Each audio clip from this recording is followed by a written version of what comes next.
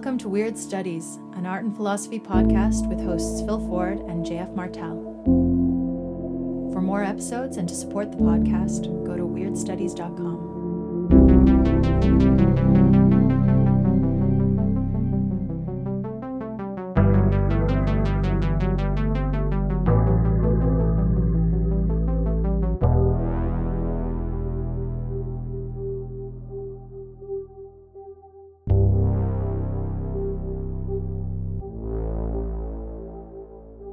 The idea for today's episode comes from a line from Philip K. Dick's Exegesis, where he writes, the symbols of the divine first reveal themselves at the trash stratum.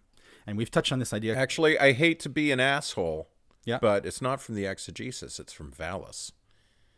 It's not from the Exegesis? Oh, Well, okay. okay. I'm being that guy who's like, well, actually, what an asshole. Like Castrop with Kierkegaard. Exactly. That is exactly what I was thinking. We're just going to leave our listeners in the dark on that one. Yeah. Anyway, that hardly seems worth it to have interrupted your flow. Actually, there's a story. I kind of got into this. I was looking through the exegesis. There's actually something very cool that you can do. You can go to Amazon if you have an account and use the search within this book function. I guess if you have the ebook version of the exegesis, it would work the same way. But if you do, just plug in the word trash and look at all of the occurrences of trash or trash stratum. This idea of trash develops throughout the 8 odd years of entries that are excerpted in that anthology of the exegesis. I think where it might have started was actually Stanislav Lem. This is a callback to our 2-part Tarkovsky discussion. Stanislav Lem was the science fiction writer, Soviet science fiction writer who wrote Solaris, which is an amazing novel. I encourage people to read it. And Tarkovsky did an adaptation of it as in a film. Meh. Meh. Is that your feeling about Lem? No, about the Solaris, the film, compared to the novel. Go on. But anyway, Lem was always he's a very highbrow science fiction writer who advertised his loathing of almost all sci-fi. And he wrote sometime, I think maybe in the 60s, that Philip K. Dick was something like the only science fiction writer in America who he had any respect for. And he said something like that Philip K. Dick is himself like a figure in I don't think Lem used the term trash stratum, but he's a figure that emerges from the trash stratum of American culture to create something that's really quite special, which I think is something that a lot of commentators on Dick have said. Dick himself, as you can imagine, like if somebody said that about you, how am I supposed to take that? Thanks, I guess. Dick sort of resented a little bit Lem's old world condescension to the pulp genre of science fiction. But he also kind of identified with it, and he starts talking more and more about this motif of things that are unexpectedly, mysteriously, and miraculously glowing with significance and radiant meaning that emerge from the lowest trash of the gutter. And that's an expression Dick uses all the time in the exegesis, trash in the gutter. Eventually, he develops an idea of Christianity as being the philosophy of trash in the gutter, of God being with the trash in the gutter. Now, of course, there's a lot of Christianity that would find that idea rather appalling, and keep in mind that Dick is working with a very Gnostic idea of Christianity. But for him, Jesus himself, the very principle of Christ's mission is to discover the godliness of the trash in the gutter, the fact that his mission extended to the poor and the outcast and the most abject of society. Christ's mission is itself to discern the divine in the trash stratum. At least that's how Dick came to see it. And then in Valis, which in a way is a kind of compendium of ideas from the exegesis, that's where he comes out with that line, which is a kind of refinement on an idea that he presents many times in the exegesis, right, that the symbols of the divine appear first at the trash stratum. Sorry, that is a long and rather pedantic aside. No, but I think it tells it. But I go into it because I think it tells an interesting tale about Dick's own development as a thinker. Absolutely. And his Gnostic conception of trash is important here, and that what you just brought up, because this is a very popular Gnostic idea that the light of the divine is trapped in the garbage of matter, and that the Gnostic's job is to illuminate him or herself and then to bring out the light of the divine that is trapped in matter. This is the idea of tikkun in Kabbalah, right? Jewish mysticism. And it's an idea, I believe, in many Gnostic sects in the ancient world, that somehow matter occludes the light of the divine, and our job is to go and free it, to see it. And this is an idea, of course, that exists in India with the Aghori sadhus, the holy men who they live in the charnel grounds, and they practice cannibalism, and they basically live in the refuse, in what other people discard and ignore and are afraid of and are disgusted by, because their theory, their idea is that Shiva is everywhere. The God is everything. And therefore, if you can't see God in a pile of, rotting human, let's say, like human entrails. Like a corpse. Yeah, or like just like a colon strewn across a desert landscape. If you can't see God in that and in the flies that are devouring it and the maggots, you've already failed. You're seeing just your own idea of God. So they practice this form of mysticism, which I don't believe is recognized officially by Orthodox Hinduism, but they practice this mysticism. And as a result of this, they're seen by people in India, by the common folk, as having magical powers because of this, because they expose themselves to what others reject. There's a line in the New Testament that we've mentioned before, the stone that the builders have rejected is the cornerstone. Right. So right. The idea, and there's a very clear, if you want to psychologize this, there's a very clear psychological reason why there's a lot of truth to that.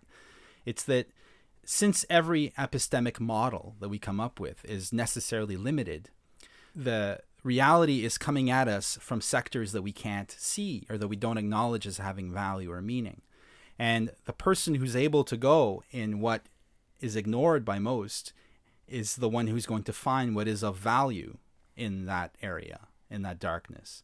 So that it's always at the periphery of the zone of open cognition. It's always on the peripheries of that area, of that zone, that you'll find the new thing, what needs to be seen, the thing that's happening that you're not aware of and that could threaten the tribe or whatever. It's a dictum you could apply to almost any situation, right? What you don't know could hurt you, and therefore you want to go and investigate in the areas that other people aren't paying attention to. Or in your own life, you want to pay attention to the areas that you neglect in your own life or in your own mind, because that's where the problems lie, or the challenges, or the dangers, or the promises, right? I don't actually know that much about Kabbalism, or I don't know anything more than the kind of Reader's Digest version of Crowley's version of Kabbalism, which I know Orthodox Kabbalists view with disdain, or at least I have heard disdain expressed for it. But my understanding of Crowley's idea of Kabbalah, the system of numerology that he employs in building the tarot, so his commentary on the tarot, the Book of Thoth, which I think is a masterpiece, and the deck associated with it, which was a collaboration between him and an artist named Frida Harris. In the companion volume in the Book of Thoth, which explains the many, many, many symbols that appear in the Thoth tarot deck, Crowley has a passage where he's talking about tens, like the 10 cards. So for listeners who don't know the tarot at all, it's worth mentioning that the structure of the tarot is a little different from the ordinary playing card structure. If you think about just a deck of 52 bicycle cards and you're going to play Old Fish, for fuck's sake, Old Maid or Go Fish. Old Fish is a great game. I love Old Fish. Okay. So you have the 52 cards of the playing card deck, and they're in 4 suits. You have that also in the tarot. Instead of clubs, diamonds, hearts, and whatever the fourth one is, spades, you have 4 suits in the tarot. It's rods, cups, swords, and discs, or pentacles, it's sometimes called.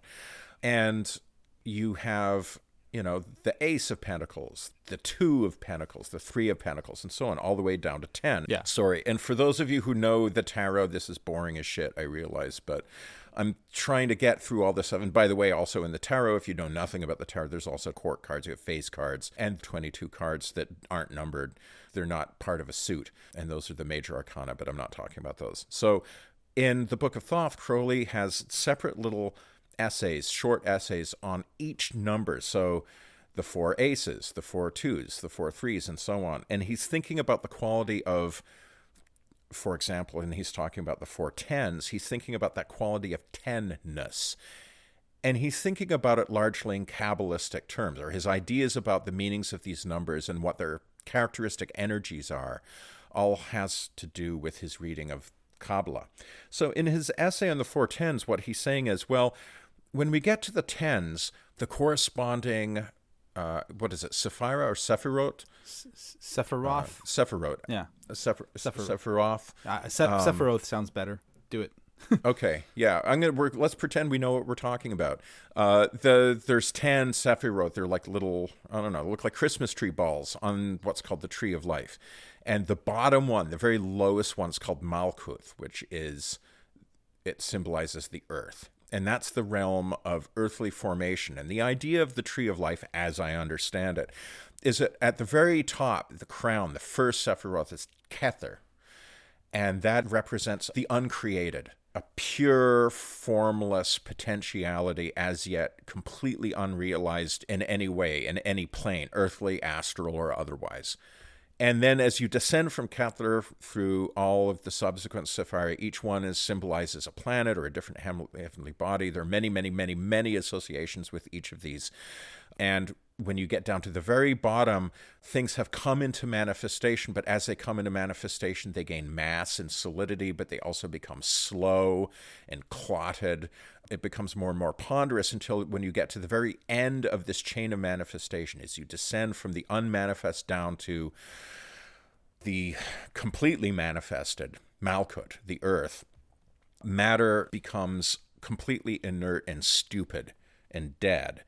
And so from a straightforward point of view, that represents a decline, right? Kether is beautiful and wonderful. It's Godhead. It's the divine. And earth is shit. It's the turd that's been crapped out by this cosmic process by which things come into manifestation. The only thing about it is, though, there's a weird way in which, at least, again, this is my understanding, there's a medieval chanson that has this line, "In my end is my beginning, and in my beginning is my end." There's a sense in which when you get all the way down to the bottom of manifestation, you skip back up to the top. Somehow at the end of the process is included the seeds of the beginning of the whole process. And so you get down into, what is the kind of cosmic trash stratum. And it is precisely there that the possibility of regeneration and therefore of, the universe continuing to exist and the process starting all over again. It's precisely in the earth that possibility is to be found. So the earth is simultaneously the most fallen and the most exalted of conditions. But this is all by way of preparation or telling you some things you might need to know to understand the passage that I'm about to read out. And this is from Crowley's Book of Thoth. By the way, I'm reading only part of it. He's talking about, the 10 of Wands, which is called oppression. And as he says, this is what happens when one uses force, and nothing else but force all the time. So if you think about the suit of Wands as being a suit of human will, creativity perhaps, but also the exertion of power, then by the time you get to the 10 of that suit, then it's just the dull, stupid, tyrannical imposition of force with no consciousness of anything else being possible, right? Likewise, the 10 of Cups is satiety. So Cups represents human emotion, feeling, which includes our capacity for experiencing pleasure. So that when you get down to the 10 of Cups, you're lolling around in a haze of sex and drugs and rock and roll, just lying around in your stained undergarments with an empty bottle of Corona, And just like imagine some kind of decadent rock star sort of situation, right? That's the Ten of Cups. That's the situation I'm in right now. Yeah. Me too. But anyway, so then he gets to the Ten of Discs. This is the very last card in the whole deck, right? It's the last card of the last suit. This process of descent also happens through the 4 suits of the tarot. So the Ten of Discs is the last card. This is what Crowley writes about this particular rather privileged, special place in this cycle of descent and regeneration. He says, the Ten of Discs is called wealth. Here again is written this constantly recurring doctrine, that as soon as one gets to the bottom, one finds oneself at the top. And wealth is given to Mercury in Virgo. There's a lot of astrology in this, which I'm not going to try and explain because I don't understand it.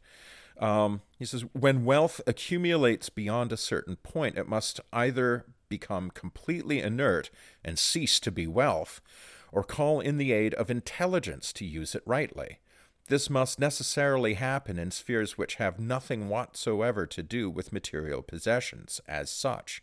In this way, Carnegie establishes a library. Rockefeller endows research, simply because there is nothing else to do. Now, I love that example because it's actually a very concrete, very straightforward illustration of a principle we've already talked about, the principle of enantiodromia, or reversal, the idea that any energy, any process, anything, when fully pushed to its furthest development, when it becomes the most itself.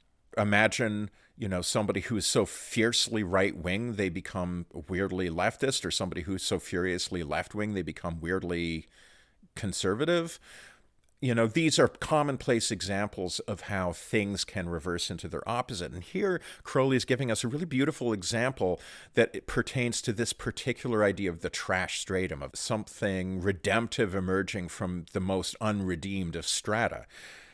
Wealth pushed to its furthest extent ceases to become wealth at all. Like if I just hoard wealth, like Fafner and Wagner's Ring Cycle, I'm just like a dragon sitting on a mountain of gold. I'm not making any use of it. At which point, wealth becomes shit. There's a sense in which money, when it slows down to the point where it becomes so inert, you're not spending it anymore. It simply becomes just like a mound of shit that you're sitting on. And Crowley's point here is that the only thing left to do is to use the money for something that has nothing whatsoever to do with money as such, like, for example, endowing a library or building the Metropolitan Opera or whatever, things that the captains of industry of old did. And in this way, you create, say, a university or a library, and that feeds the beginning of the next cycle. It liberates things from the frozen stupidity of pure materiality and allows things to start releasing again. So this idea that stuff, thingness, Malkut, manifestation, pushed to its ultimate degree, becomes its opposite. That seems to be a kind of a neat way to get at this idea of the trash stratum and the symbols of the divine appearing at the trash stratum.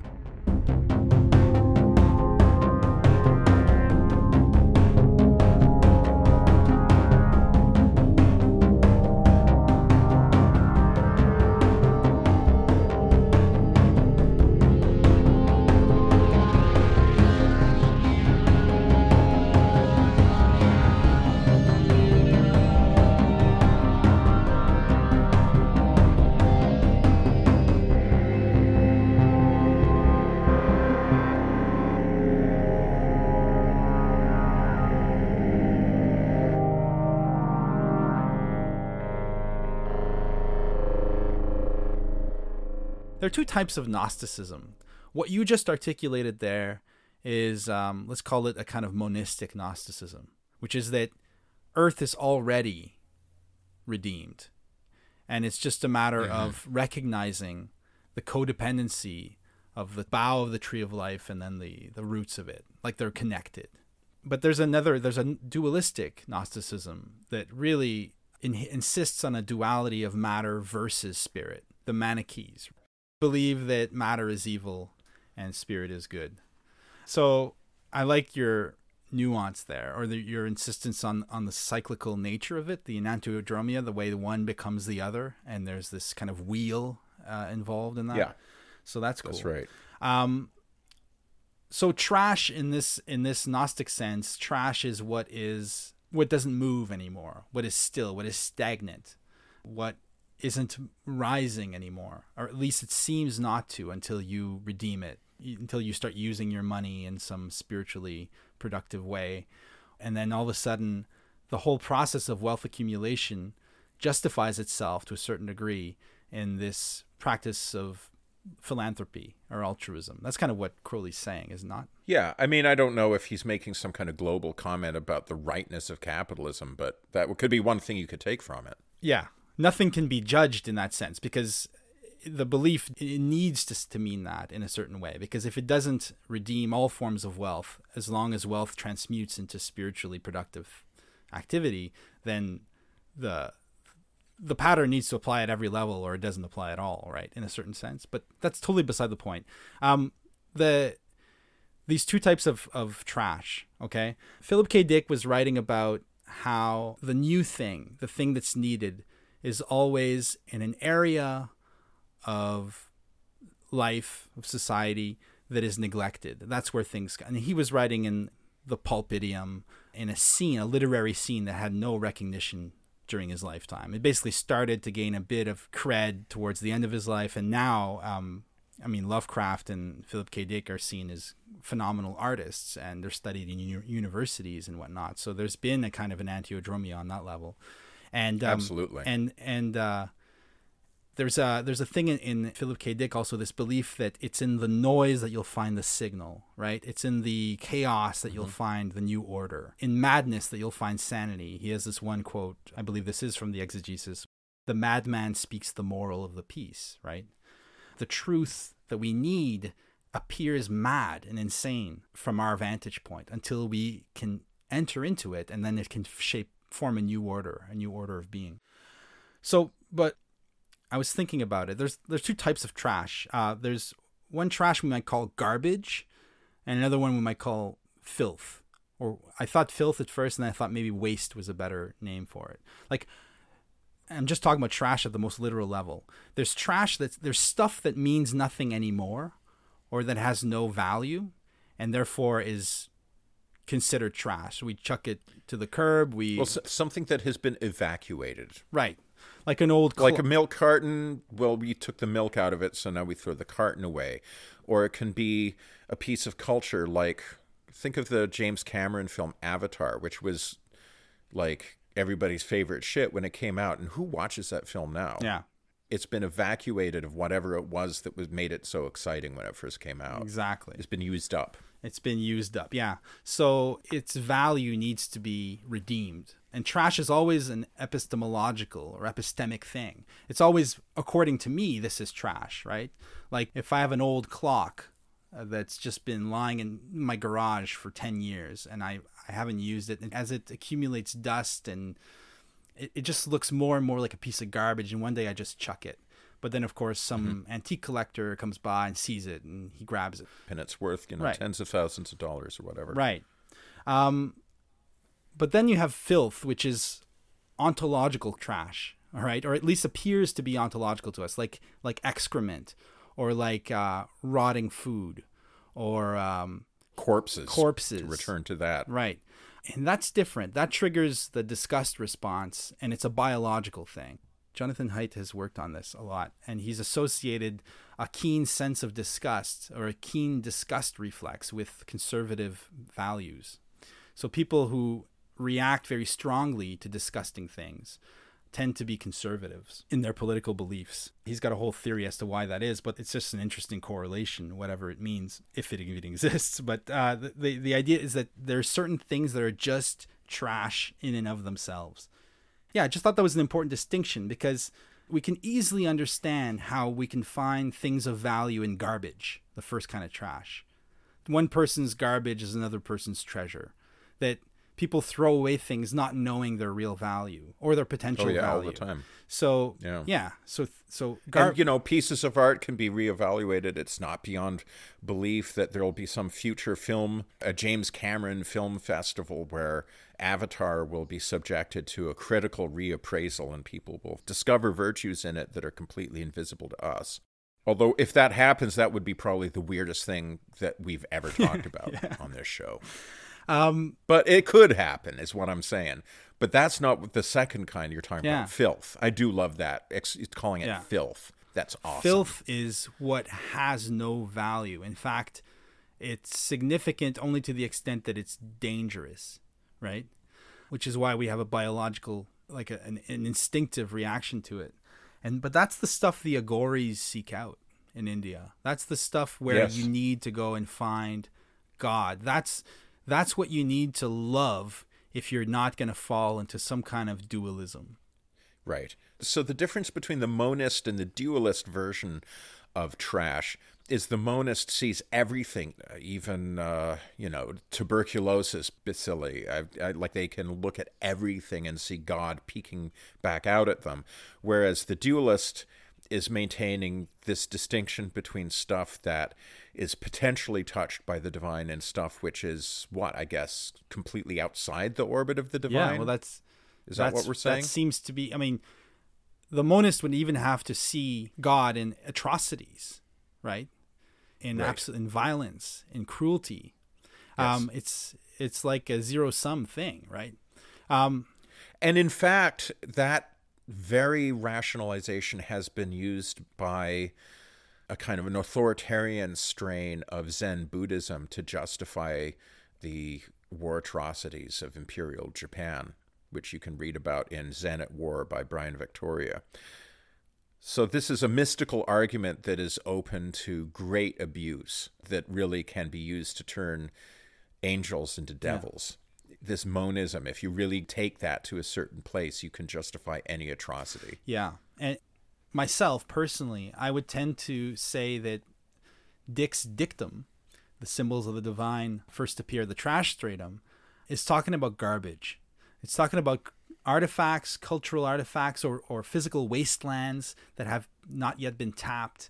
They used to call anything that was untilled, like in the Middle Ages, wastelands were just unused land. Like forests, beautiful rainforests were wastelands because they didn't have any purpose or meaning. They were just dangerous. Yeah. And the people who lived in the wastelands were outcasts, criminals, brigands, that sort of thing. So they were dangerous places. And also orcs and goblins, of course. And the odd Taoist scholar. The odd hermit. But I think that Philip K. Dick, like in my work, I've thought a lot about how the garbage stratum holds all kinds of untapped or unrealized jewels, right?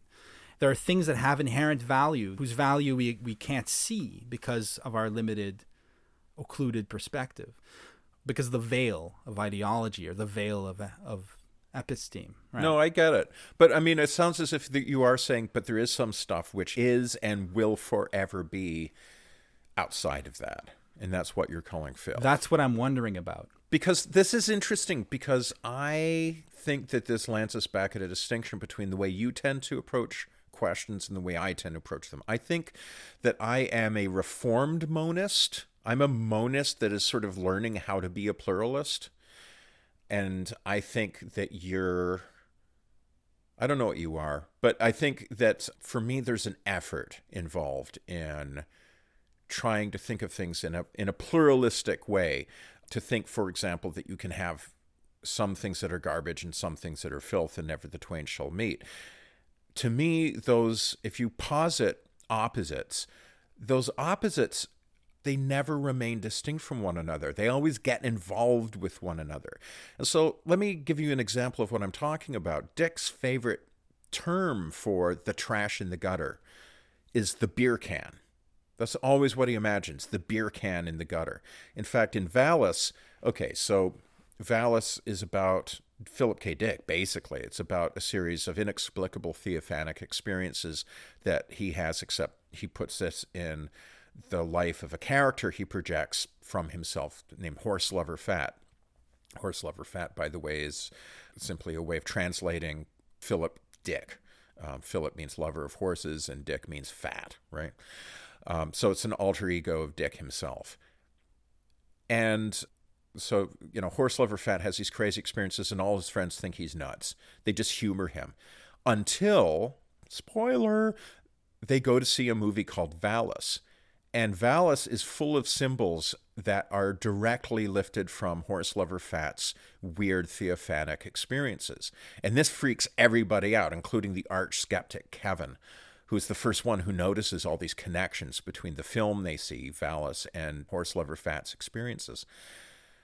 And one of those symbols is like this satellite that becomes a symbol for this godlike entity that is beaming information and energy into Philip K. Dick / Horse Lover Fat's head. That's rendered as a satellite, and the satellite is pictured in the film Valis, the film that's a story within the story of Valis, as a beer can in the road. And so it's like, this is the principle of God rendered as a piece of trash in the gutter, a beer can.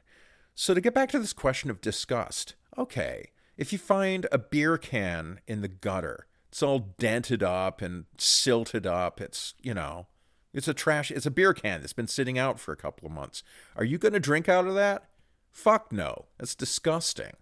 Like, a beer can in the gutter is disgusting. It should trigger the disgust reflex in any healthy person. I mean, drinking out of a beer can you just find lying around in the gutter sounds like something that one of those Indian mystics you were describing would do, right? As a way of, like, coming closer to God. There's a reason why Dick chooses that image. And yet, you can also say, well, a beer can, it's just this tiny little piece of stamped metal. That's garbage because, like, I could dust it off and, maybe keep it off to one side for about 1,000 years, and hell, you could put it in a museum, right? But what I'm trying to say is that the same figure, the same object, and it doesn't do to be too literal, so like just understand that the beer can is a figure for something. The beer can contains aspect of what you're characterizing as both garbage and trash. And I've got another example from my life, very recent example. Last weekend I was in Montreal, and Delphine, my daughter, she's 7. She loves churches. She loves to visit churches. She really digs religion. So she wanted to see St. Joseph's Oratory. So we went back there and we saw St. Andre, who's the founder of that basilica. It's a beautiful place in Montreal. It's an absolutely fantastic church. And they've kept St. Andre's heart in a kind of glass container, an ornate kind of glass, what's the word? Is reliquary the word? A reliquary, right. So they've kept his heart as a relic, and you can see this human heart. So if I were to find a human heart in the gutter, that would be very disgusting. And there's something disgusting about the relic, the shriveled heart that's kept there at the church, and that pilgrims go and say their orisons to this relic. And I think that practice of relics in Catholicism, and this kind of like bold, and they don't always hide the relics. Often they're just on display. Can you actually see the heart? You can actually see the heart, yeah. Does it look like a piece of beef jerky or something? It's behind, the glass is smoky, so you can just make out, it's white, and it's small. It has shrunk over time, but it's there. Anyway, sorry, you were going to say something else. That's obviously an attempt to transcend that boundary between garbage and filth, and in fact between gold and lead, or spirit and matter, or whatever. It's the idea that that this body part, this organ, is resplendent with the divine, right? That's the idea of the relic, that you can actually invite miracles into your life by praying to this relic, praying before this relic, not to it, but before it. So yeah, I agree that the category is like all categories. They wobble and they bleed into each other, but that doesn't mean they're useless. Oh, no, certainly not. But from a practical point of view, I mean, there is a practical question, which is, do I embrace the trash of the gutter? Do I embrace the filth of the gutter? Like, what do I do as a person who wants to become a better person, if I'm on some sort of spiritual path? Or even if you don't like the word spiritual and you don't like the word path, leaving that aside, just say, like, I'm a person with curiosity about ultimate things in the world. Well, if you're a person with curiosity about the ultimate nature of things in the world, you're going to wonder how you can end up with a world that has astonishingly beautiful things and astonishingly ugly things. How can you have a world that has both the Ukraine famine and Bach's B minor mass at the same time, right? And the question that is immediately going to occur to you is there a connection between these things? And if so, what? Like, how do you make a connection between things of different substance? And this is the philosophical objection to dualism, is if you posit mind and matter as separate substances, well, how do they get into one another? How can they talk to one another? Right. You know, this is always one of the biggest arguments for idealism, is that every attempt to make dualism work as a cosmic system, you keep having to create kind of ad hoc extensions that would allow these two different substances to interact with one another, but it doesn't really work. You have to posit an underlying unity or potential unity between things for things to have any mutual intelligibility or correspondence. Yeah. There's a great scene in Robertson Davies' novel, The Rebel Angels. I think it's The Rebel Angels. It's that trilogy anyways, where it takes place at the campus of, it's a fictional version of U of T, University of Toronto. There's a scientist on campus who specializes in shit, in excrement, and is absolutely fascinated with excrement. And another character at one point visits his laboratory and asks the scientist, well, what's with the shit, man? Like, really? That's what you've devoted your life to? And then the scientist shows this character he puts the shit under a microscope and lets the character look at it. And it's all these colorful crystals and stuff. And basically, the scientist's insight is that a lot of these things is so dependent on your point of view, your perspective. Like, if you were to turn into a shit fly right now, a pile of dog shit would turn into this, like, a sumptuous feast. A sumptuous feast. Filth is always apparently ontological because it can't be ontologically filth, because it's always a matter of perspective. If you are a microscopic creature and you enter into the world that is a pile of excrement, you'll be in a world of colorful crystals and its own little universe, its own little, like, kaleidoscopic wonderland. So, ultimately, I do agree with you. You know, when you think about it, the genre of horror is predicated on the idea of filth, on the idea of something that is cosmically wrong. Right. Or at least certain kinds of horror, like what people call cosmic horror. What I always get from Lovecraft is a sense that these evil old ones, these great old ones. Yeah, that these things are not just, you know, their badness is not just a matter of perspective. Like, it doesn't matter what scale you're looking at, it doesn't matter what kind of organism you are. These things are inherently inimical to the order of existence that we share with all other life. You see what I'm saying? Yeah. Now, whether or not that's an argument for the existence of that kind of thing, I wouldn't care to say, but at the very least, the imagination of cosmic horror is really opened up, made possible by the idea of unregenerate trash, of things that cannot be redeemed, for which things that lie outside of that cosmic cycle of regeneration that, for Crowley, the tarot deck symbolizes and indeed enacts. Yeah. Yeah, absolutely. I'm so glad. I'm sorry. I'm so glad you brought that up because, well, I mean, a listener just wrote us asking that we do a show on Thomas Ligotti, which I hope we'll do one day. But there is a story Ligotti wrote. Thomas Ligotti is a fantastic writer of weird fiction who is still working today. His output is meager, but I recommend it to anyone. And he's often described as the kind of inheritor of Lovecraft, but I find that his vision and Lovecraft's are not the same at all. Well, frankly, I think Ligotti's a better writer than Lovecraft, but I realize that's a heretical thing to say. Yeah, well, that's your opinion. That's just like your opinion, man. But I agree. I think Ligotti is, in my assessment, Ligotti is one of the top 10 writers working in English today. So Ligotti wrote a very short story in his collection Noctuary called The Order of Illusion, which speaks rather directly to today's theme. So I wanted to read a little excerpt of it. And just by way of background, this is a story about a man who was a member of a mystery cult. A mystery cult involving, he lists the various accoutrements of this cult. The mask with 7 eyes, the idol of moons, the ceremony called the Night of the Night. And he paints this picture of this ornate kind of Baroque mystery cult that is involved in some kind of demon worship or worship of the night, of darkness. But the protagonist becomes dissatisfied with the rites and the metaphysical system upheld by this sect. He wants a sect that would place itself at eye level with things. A sect whose metaphysical beliefs don't belong to some other world, some abstract other world, but to this world.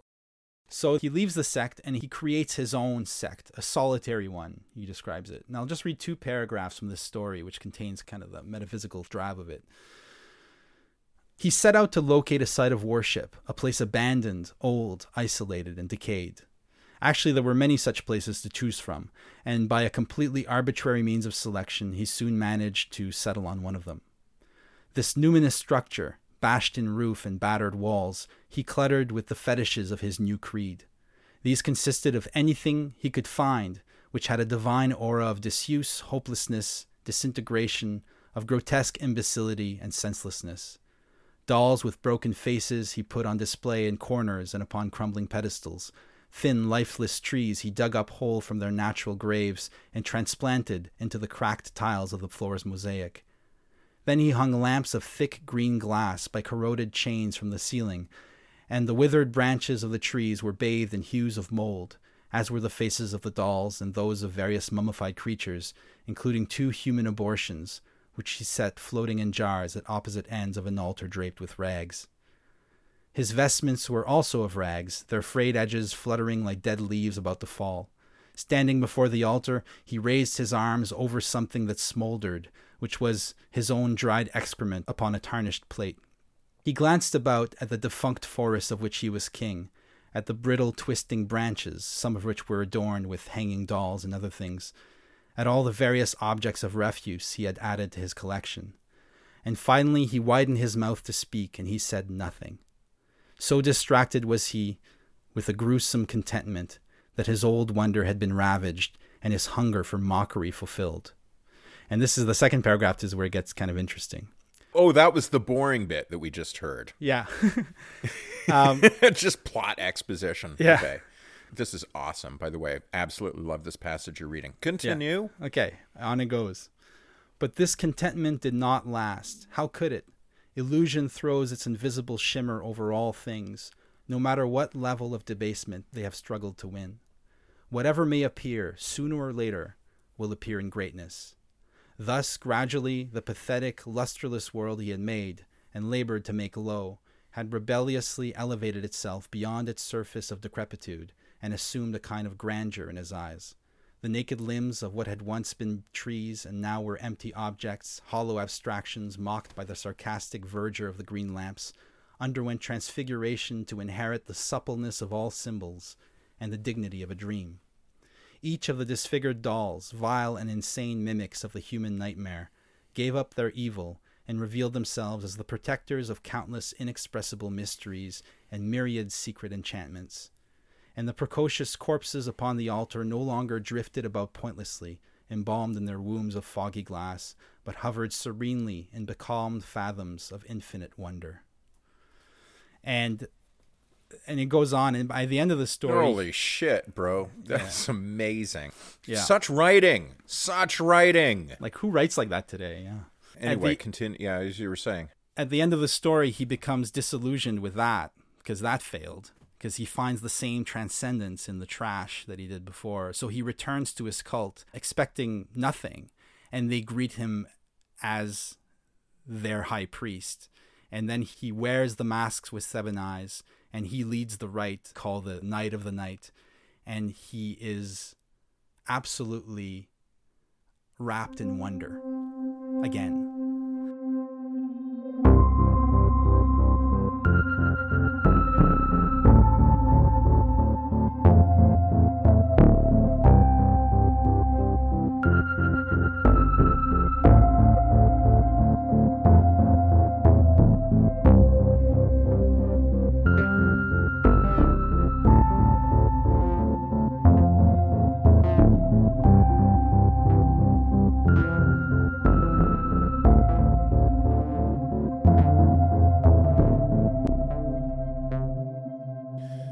okay, well, now I really wish I'd read that story before we recorded, because that sounds, not only is it incredibly written and imaginative, but I think from at least my understanding of the story as you've rendered it, really profound. Profound to me, at any rate. It speaks to me of something, and I mean, perhaps Ligotti would laugh aloud if he heard somebody finding a moving spiritual principle in one of his fiendish contraptions of thought and expression. He's one of those people whose stories, it reminds me of Borges, or Kafka for that matter, their stories seem as much contraptions as they do stories. Do you know what I mean? Oh, they're yeah. They're like devices for doing something, or devices for having a certain kind of gnosis or thought. The principle that this speaks of to me is the idea that I'm gonna make it personal. I'm gonna talk about depression. I have made no secret of the fact that, I've been diagnosed with major depressive disorder, and what it means in practical terms is that every few years I have depressive episodes that can be quite crippling. And I wrote a longish essay about depression a while ago, which we should probably put in the show notes, that expresses, a lot of what I have to say on the topic, and I'm going to try not to rehash. But my experience of depression was like, of the most recent and longest, and certainly the harshest episode that I've had to deal with, had a particular trajectory, which was, I spent years in pursuit of a kind of spiritual ideal. This has to do with my background as a Zen Buddhist, as a practicing meditator, as somebody who, at one point for a period of years, I was like very, very serious about that, and kind of chasing something, which if you know really much of anything about like Zen Buddhism, you know that that's kind of a bad sign. If you're chasing something, if you want something, if you're hungering for some kind of illumination or some kind of truth or some kind of understanding, like that's a problem. And it's not like I didn't know that intellectually at the time, but these things are sneaky. Kick something out the front door, sometimes it'll come sneaking in through the back door, or it'll come in at the window. And I thought I had expelled a kind of lust for attainment or a lust for self-transformation, but I was wrong. It had just sort of secreted itself all the more sneakily and ignorably somewhere deeper inside. I think I've gone over some of this maybe in the Dogen episode. This is not me talking about Zen Buddhism as a practice and talking about its shortcomings. This is me talking about my shortcomings as a practitioner. I found myself going down a path that I think is not uncommon for particularly Western practitioners of Zen Buddhism. A kind of thing where, as much as you might tell yourself that you are thoroughly intimate with the things of this world, that there is nothing hidden, there is no transcendence, there is nothing beyond this, but this right here is perfectly marvelous. Like this right here is enough. That to me is a profound principle. And it would have been nice if I could have really lived up to that, but I didn't. And I got myself in a little bit of a jam because I was yearning for, the emptiness side of the form is emptiness and emptiness is form equation. And if you haven't listened to our Dogen episode, I just quoted the Heart Sutra, which is the mission statement of Mahayana Buddhism, right? And I realized that I had come to seek a cure for the human condition. It's something I said a while ago.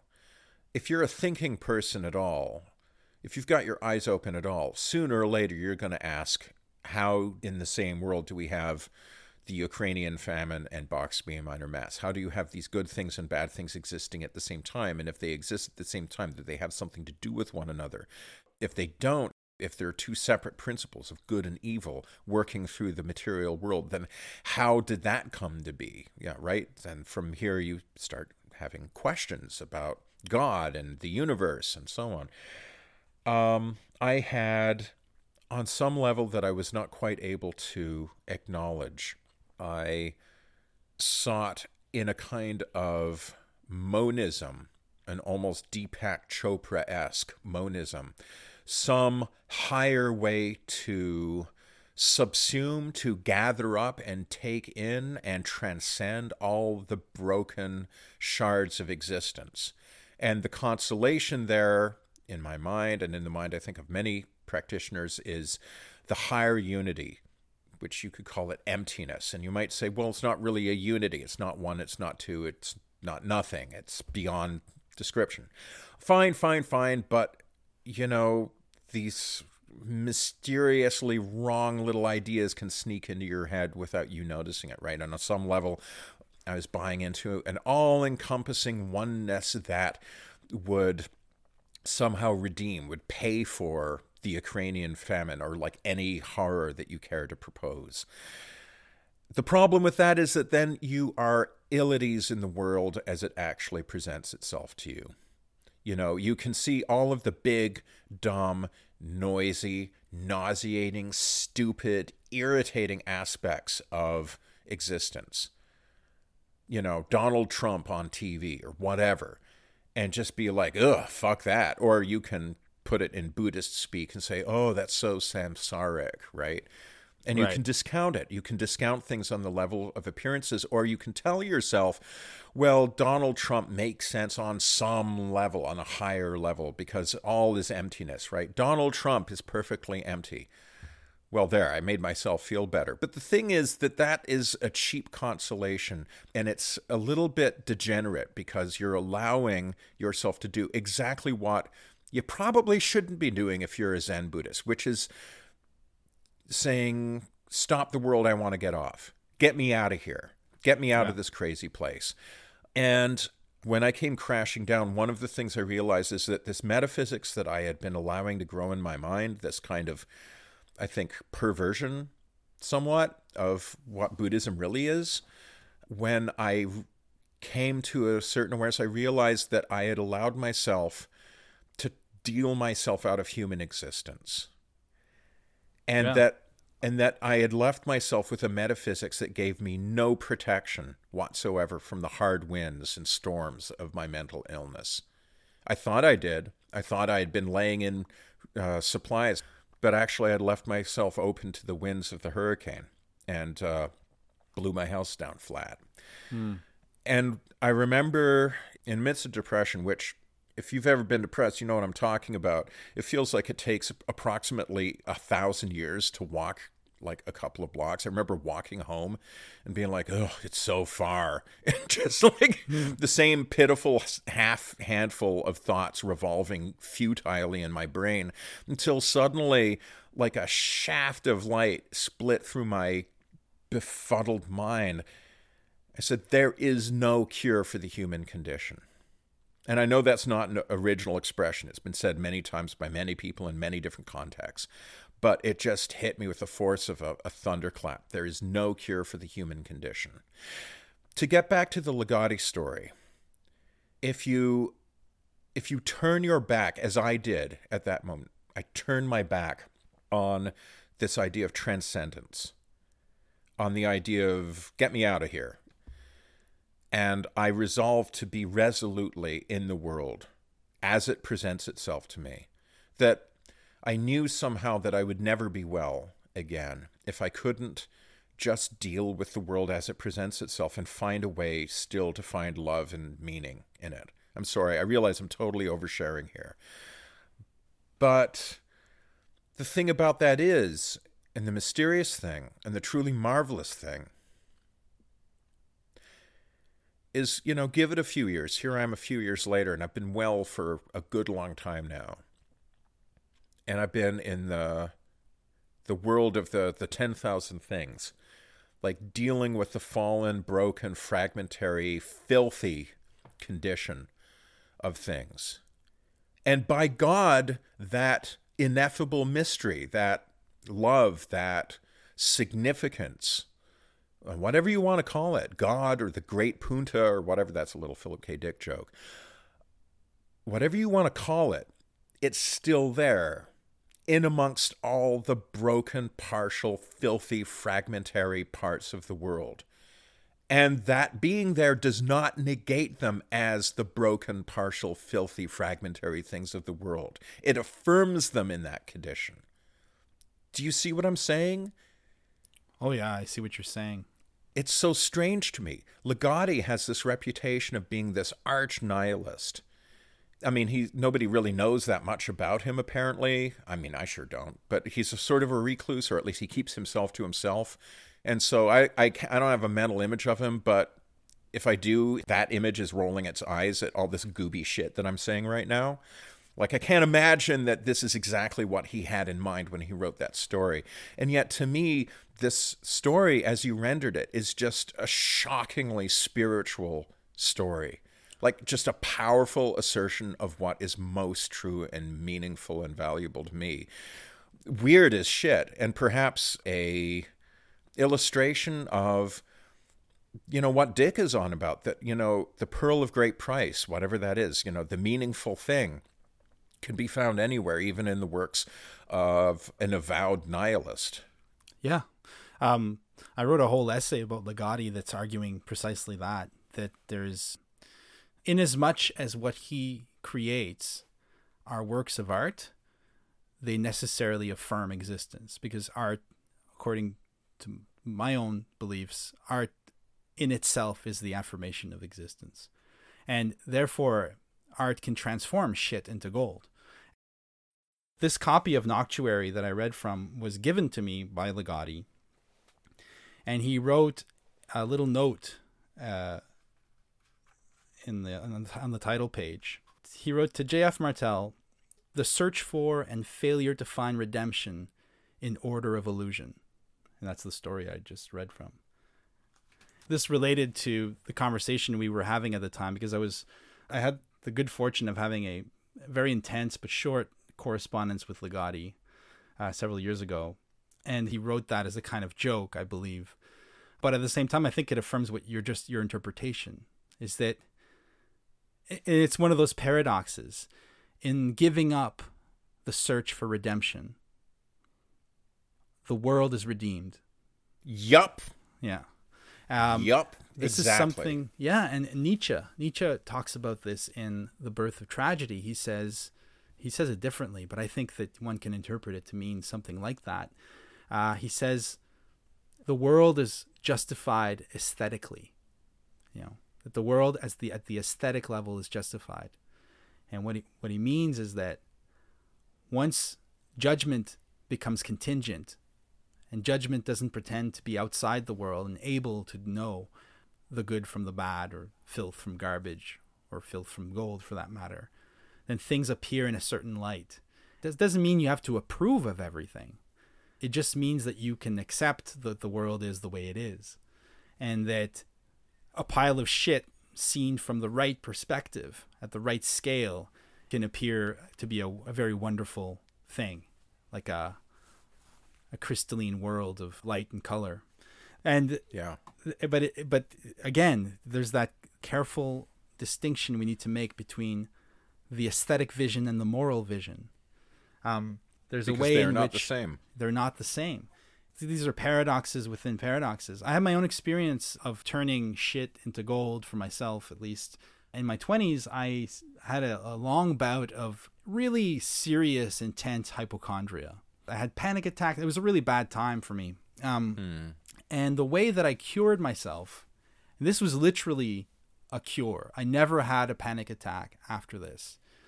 I made a film making fun of myself. I started to write down my thoughts. It starts with the line, "It's cancer. This time it's got to be." And it's just this long, it's a 10-page monologue that I dramatized with a really talented actor friend of mine. And we put him on a black set, and he learned this 10-page monologue by heart. It was an incredible feat. Of course, it's to be expected from an actor, but I was impressed. And it was all, and then we filmed it on a black set, and we had all kinds of cool little practical effects going on. I think it was a pretty successful film. Unfortunately, it was done on mini DV, so it's unwatchable today. But by doing that, and this I think is another key to Ligotti and to the whole idea of trash and filth and all that, is that it was humor that did it. And I know that sounds trite. Not at all. But it was the next time I started having a panic attack after I made that film, I was unable not to think of the film and unable to see myself as ridiculous. There's something when you're having a panic attack, when you start having anxiety, you are taking yourself so fucking seriously at that moment. Like you think it's like, oh, I'm going to die. I'm going to die. It's like, yeah, you're going to die. Like, so what? Just let it. And that's how I was able to transcend that neurosis. It was by seeing my own contingency, seeing how even matters of life and death are ultimately not matters of life and death. On some other level, they're just part of this mysterious drama that we're participating in, that we're involved in. This comedy, divine comedy, in a sense. And that's, but you know what? Yeah. My interpretation of the story you just told me Mm-hmm. is that the thing that does the trick is not actually even the fact that you're able to deflate yourself every time you have a panic attack. Because, in the wrong hands or put the wrong way, that would sound like, oh, just get over yourself, right? Which is a kind of thing that non-depressed people are always telling depressed people, which is really fucking irritating. Yeah. But that is not what I take you actually to be saying, or what I take to be the moral of the story. It seems to me that the moral of the story is that it's artistic creation, that it's expression of this thing, that it's not that you deflated it, that you actually turned this piece of trash or even filth in your soul. Like you made that into, you performed an alchemical transmutation of that into gold. Right. I think that's true. And through an artistic process. The fact that it's funny and the fact that it gives you a chuckle when you think of it, and that deflates the egoic component of a panic attack is, I think, secondary. I totally agree. I would totally agree with that. I would never have been able to laugh off a panic attack before I made that film. That's what made it possible to do it. Herman Melville said, art is the objectification of feeling. And what happens when you objectify a feeling? Well, you take something that manifests as private, as locked within you, and you turn it into something that's out there in the world. You turn it into, you detach yourself from the feeling. And you're able to look at the feeling after that, like it's a thing. And in doing that, that's where I think the alchemy happens. What language does is it liberates flows of subjective experience and allows them to become public, to get out in the world. It breaks the boundary between yourself and the other. It allows for this flow of inexpressible forces between people. The reason you make art, one of the reasons, is to communicate something that your current language won't allow you to do. Either because the experience you want to communicate is too specific, so that by using commonplace words, you'd be betraying it, you'd be losing it, because there's no one word or one phrase that can really capture the singularity of what you're experiencing. Or because you're experiencing something that hasn't been experienced yet, and therefore the language does not exist yet to express this thing. And my feeling is that all great artworks come out of something like that there are attempts to express what so far has remained inexpressible, or what is inexpressible because it's too specific, too singular. But by doing that, and this is the therapeutic side effect of art, is that it heals. It allows healing to occur. It allows humor to occur. It allows one to look at oneself from a new perspective and to look at others from a new perspective. And this is something art's always done. When you read Othello, Iago, this villainous character, well, he's villainous within the diegetic context of the story, but as part of this wonderful tragedy that is Othello, he is good. He is redeemed. He is justified. His presence makes sense. He makes everything else possible, right? Like he makes the tragedy possible. He makes the aesthetic magic possible, and I think that's kind of what Nietzsche's getting at when he says the world is justified aesthetically. Now, there's a very dangerous interpretation of that. Hitler's interpretation of that was very dangerous. And again, we can't conflate the moral and the aesthetic. I think that they both need to exist, because Hitler envisioned the world as an aesthetic drama. And his quest to, and here I agree with theorists who say that Hitler... A drama with a cast of millions and all of them with blonde hair, blue eyes, and white faces. Yeah, but I go further with some theorists who've said that Hitler never wanted to win the war. I agree. Yeah. What he wanted was Götterdämmerung. Yeah. What he wanted was to burn the world as part of this, what he conceived to be this tragic drama that he was involved in. And then all of Germany was involved in living out. There's a very dangerous interpretation of that. And there's always that separation that needs to be kept in mind. Art, in a sense, is innately alchemical in that it is the ongoing and the transformation of filth into gold, I have my own sort of take on that.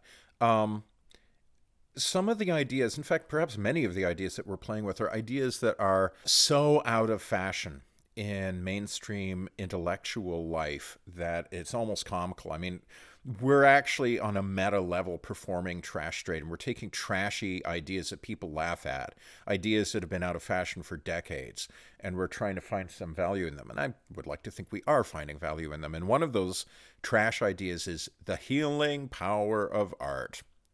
That's such a creaky, bourgeois, sort of moralizing platitude. What's good about art? Oh, it's good for you. Right? Right. So, go to the ballet and go to the symphony, and it'll make you a little bit less of a knuckle-dragging, slope-browed homunculus, right? You'll bathe in the healing powers of art and become, the right sort of person. This is an idea that people have been making fun of for decades. I mean, it's one of the major things that modernists like to make fun of, the idea that art has some kind of redemptive value, or that there's a healing power of art. And yet what we're talking about is the idea that there is some dimension of art that is capable of healing. And I can tell you that it can have this power. I don't think it does in a regular way. I think that you can't plan it. You can't make it part of the curriculum. I don't believe that you can justify, say, an arts program in a school by appealing to the healing power of art, because it seems to me that every moment of healing is a miracle in the sense that it's a singularity.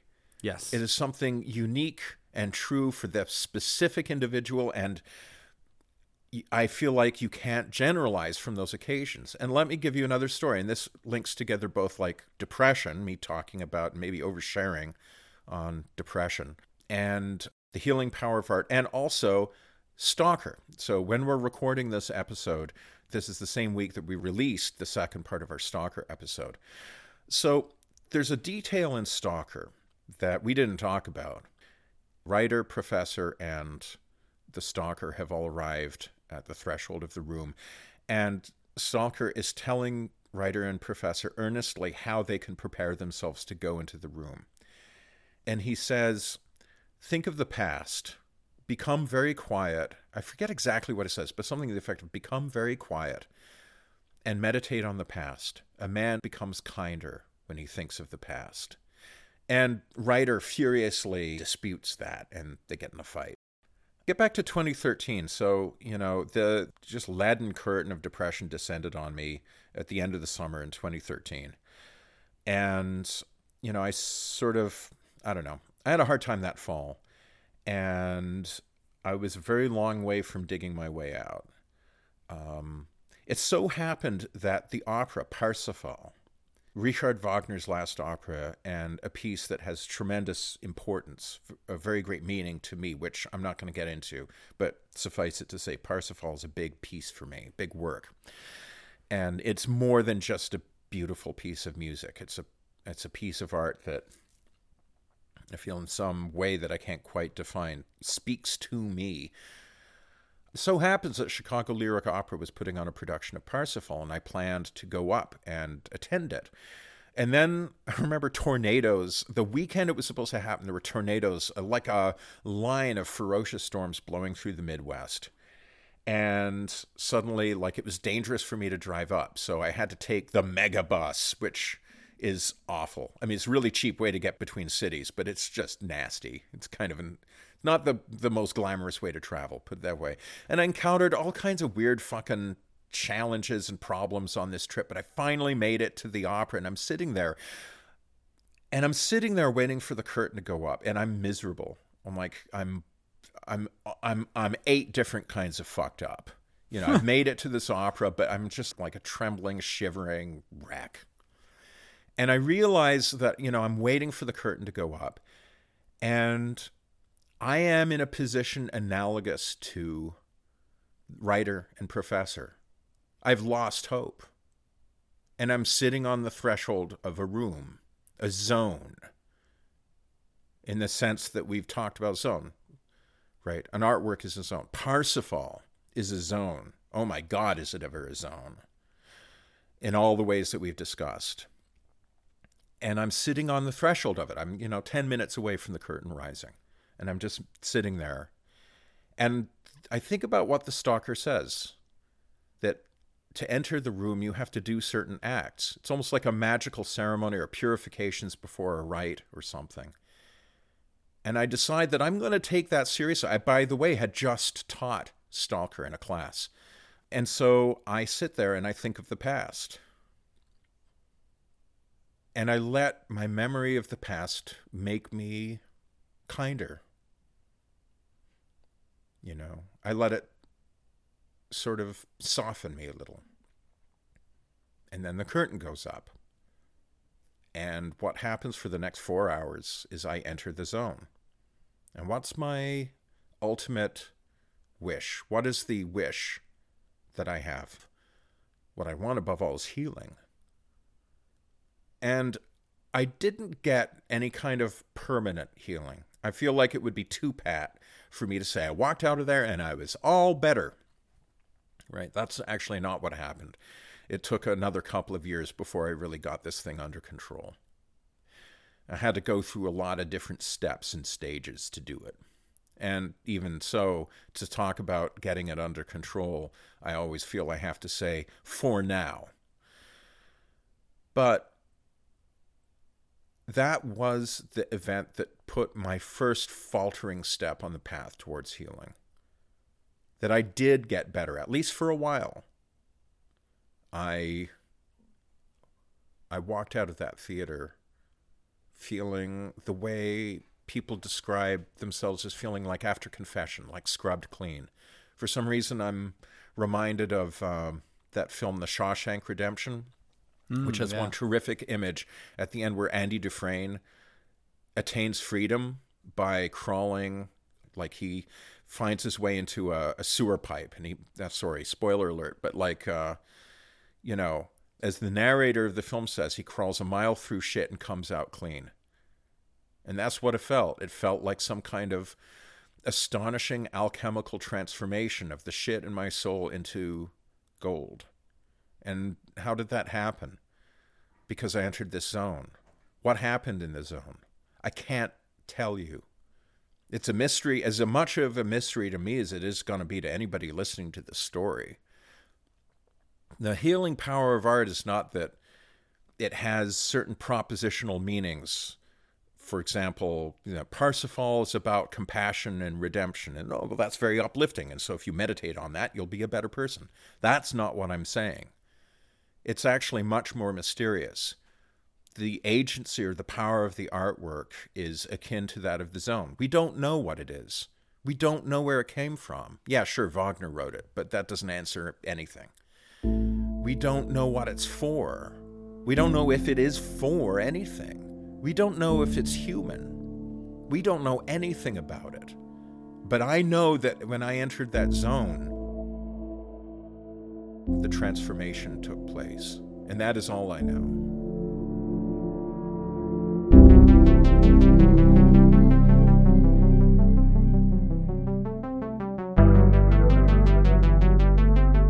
Consider subscribing to Weird Studies on iTunes, Stitcher, or another podcast service. You can also find us on Twitter.